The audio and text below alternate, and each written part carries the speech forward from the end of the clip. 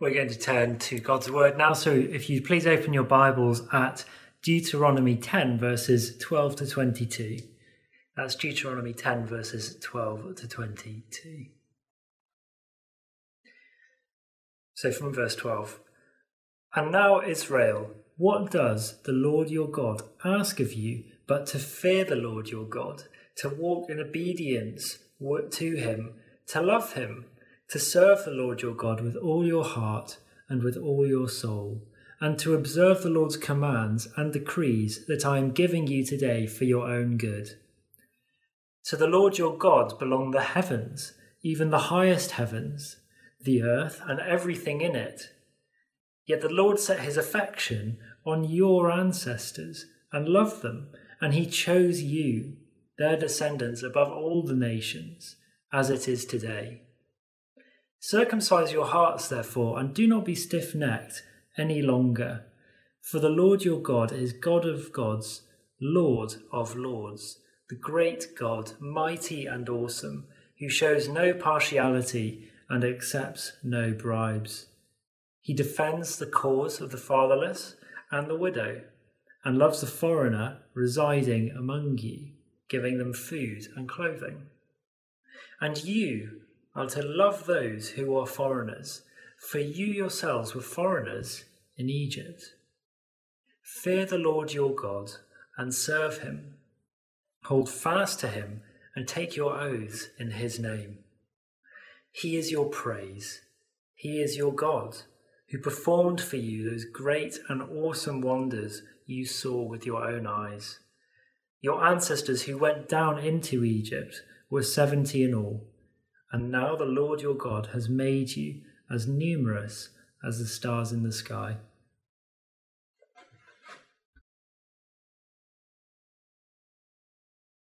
The second reading is from Luke chapter 6, verse 27 to 34.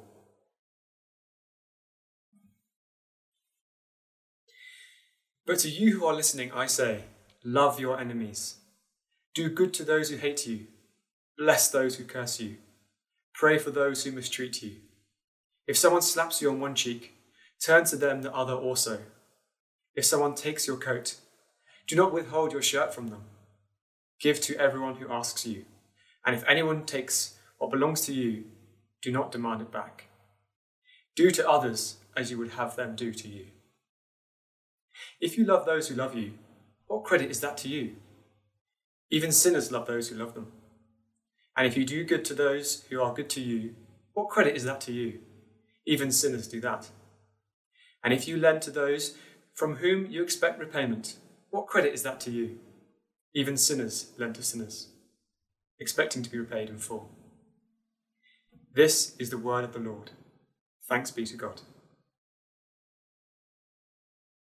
Our next song is a version of the Creed, which reminds us what Christians have always believed. We are continuing to look this morning at the Sermon on the Plain from Luke at chapter 6.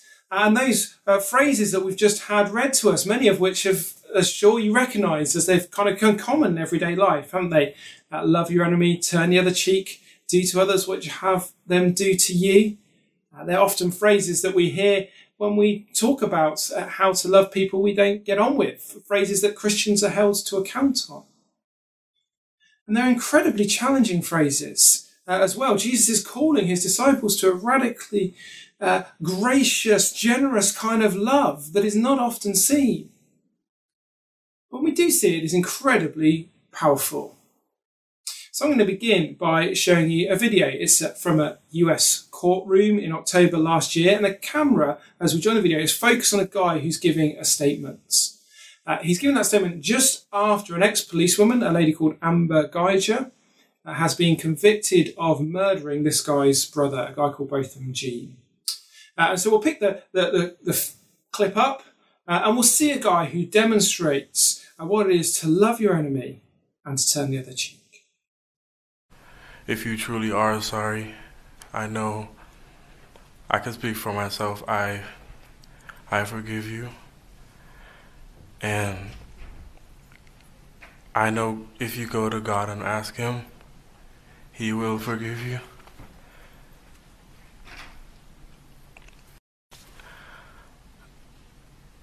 I don't think anyone could say it. Again, I'm speaking for myself, not even behalf of my family. But I love you just like anyone else. And I'm not gonna say I hope you rot and die just like my brother did, but I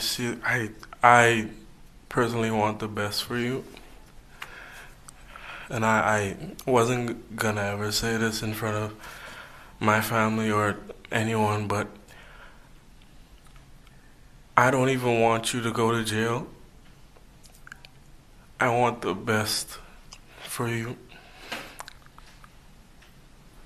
Because I know that's exactly what both of them would want you to do. And the best would be give your life to Christ. Again, I love you as a person. And I don't wish anything bad on you.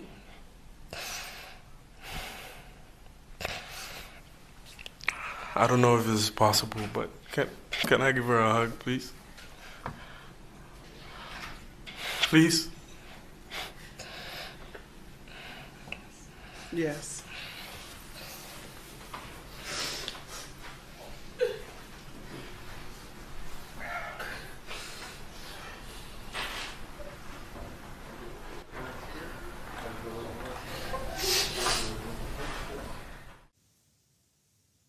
Powerful, isn't it? Not the kind of love that you see every day. Radical, gracious, kind of love that Jesus is calling us to in this passage. So the whole section, if you've got your Bibles there in front of you, it'd be great to have them open on Luke chapter 6. The whole section starts and ends with love your enemies. It's there in verse 27 and it's there in verse 35. See, so we're not this morning talking about loving our friends. Of course we are to do that. But this is more about loving the bully at school, about loving that noisy neighbour you struggle to have patience with, loving that work colleague who's solely focused on climbing the corporate ladder, loving the family member who started a family feud, loving the person you lent something to but never ever seen it back, loving your brother's murderer. So Jesus is calling his listeners, those disciples then, and us now, to a radical, a gracious love towards those sorts of people. And there are 2 points this morning. Radical love and gracious love. Let's start with radical love in verses 27 to 31. Jesus doesn't let his listeners get away with thinking that the kind of love for your enemies that he's talking about is a kind of airy-fairy, lip service kind of love. In this first section, Jesus gives 4 commands of what loving your enemies looks like, followed by 4 illustrations of that. So have a look with me at verse 27. But to you who are listening, I say, love your enemies, do good to those who hate you, bless those who curse you, pray for those who ill-treat you. You see that loving your enemies is more than just a feeling. It involves action, it involves words, and it involves prayers. So your actions, do good to those who hate you. And most of the time, don't we just want to avoid people who we don't get on with? But Jesus says there's a different way. Do good to them. It might be that kind act, that unexpected note, that willingness to listen to them, giving them a hug. Whatever demonstrates love towards your enemy. It's in actions. And it's in words. Bless those who curse you. How hard it is to keep your cool when someone is speaking bad of you. And we just want to jump up and defend ourselves. And then we go off and speak about the person behind their back to someone else. It's not my fault, it's them. But again, Jesus says there's a different way.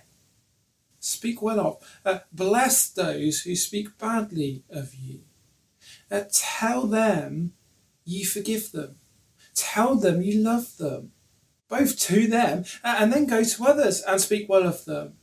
How lovely it is when you meet someone who never says a bad word about anyone else.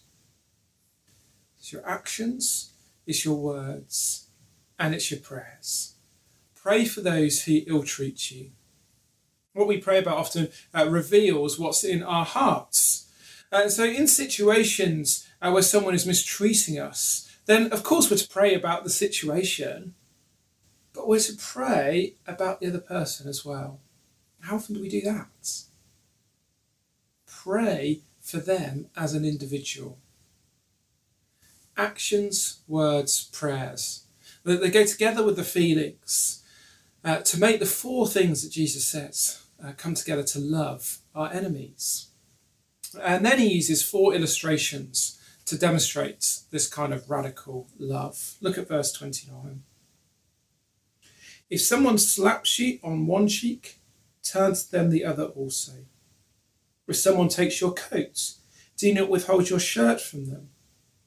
Give to everyone who asks you, and if anyone takes what belongs to you, do not demand it back. Now, if you're anything like me at this point, you're straight away thinking, yes, but... See, we understand what Jesus is saying, but we want to put our caveats in, don't we? Think of the situations where, surely in situation X, this doesn't quite apply like that. I mean, it'd be far more loving for me to do something different. Jesus, you're right in the ideal world, but, it's complicated. What is the right thing to do? But notice Jesus doesn't teach it that way. There are no caveats here. So yes, we're to act wisely. Yes, we need to consider all that the Bible has to say. Yes, Jesus doesn't cover every situation we find ourselves in. But that's not an excuse to try and make things easier on ourselves. And isn't often that's what our caveats are doing? Trying to downplay it. So it's easier for us. We don't have to feel quite so uncomfortable. We don't have to step out there. But Jesus wants to swing the pendulum completely in the other direction. I don't think what's best for us. What's the most radically loving thing that I could do in this situation? What's the most radical love I could show this person at this point? And that's why his illustrations show that loving your enemies means not seeking revenge or retribution. It's about being generous. It's about always willing to love. It's about giving more than you expected. See how they're focused on demonstrating love? Love to enemies? It was as with any love. It's no use just thinking, I love you. And we need to say it. We need to show it. And actually, as we say it and as we show it, they will increase or even possibly change our feelings towards our enemies. C.S. Lewis once wrote this: do not waste time bothering whether you love your neighbour or your enemy. Act as if you did. As soon as we do this, we find one of the great secrets. When you are behaving as if you love someone, you'll presently come to love them. Now, what it looks like in different situations, of course, is going to vary. But the challenge here is not to approach those situations and thinking about yourself. It's approaching those situations and thinking, how can I love radically? That's why verse 31 gives a really handy summary for us to remember and for us to apply. Actually, since the 16th century, theologians have called this the golden rule. It's verse 31. Do to others as you would have them do to you. How would I like to be treated? what would I once said to me?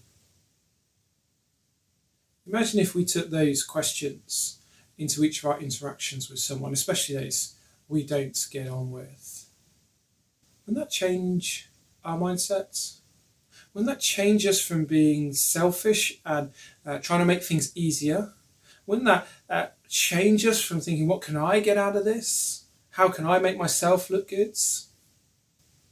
Wouldn't that help us to instead look outwards? To have empathy, to think about what's best for the other person. It's going to help us love, because it'll affect our feelings, it'll affect our actions, it'll affect our words, and it'll affect our prayers. How would I like to be treated? What would I once said to me? This is radical love. The kind of love that stands out when we see it. It's why the media was so keen to show those videos of Botham Jean's brother. It's not the kind of love you see every day. It's surprising. But it's incredibly attractive. It's different to the world. And Jesus draws out that point more in this second part of this section. That's related, but the Christian love stands out. And it stands out, secondly, because it's a gracious love. That's there in verses 32 to 36. A gracious love. We could call it a generous love. Have a look at verse 32. If you love those who love you, what credit is that to you? Even sinners love those who love them. And if you do good to those who are good to you, what credit is that to you? Even sinners do that. And if you lend to those from whom you expect repayment, what credit is that to you? Even sinners lend to sinners, expecting to be repaid in full.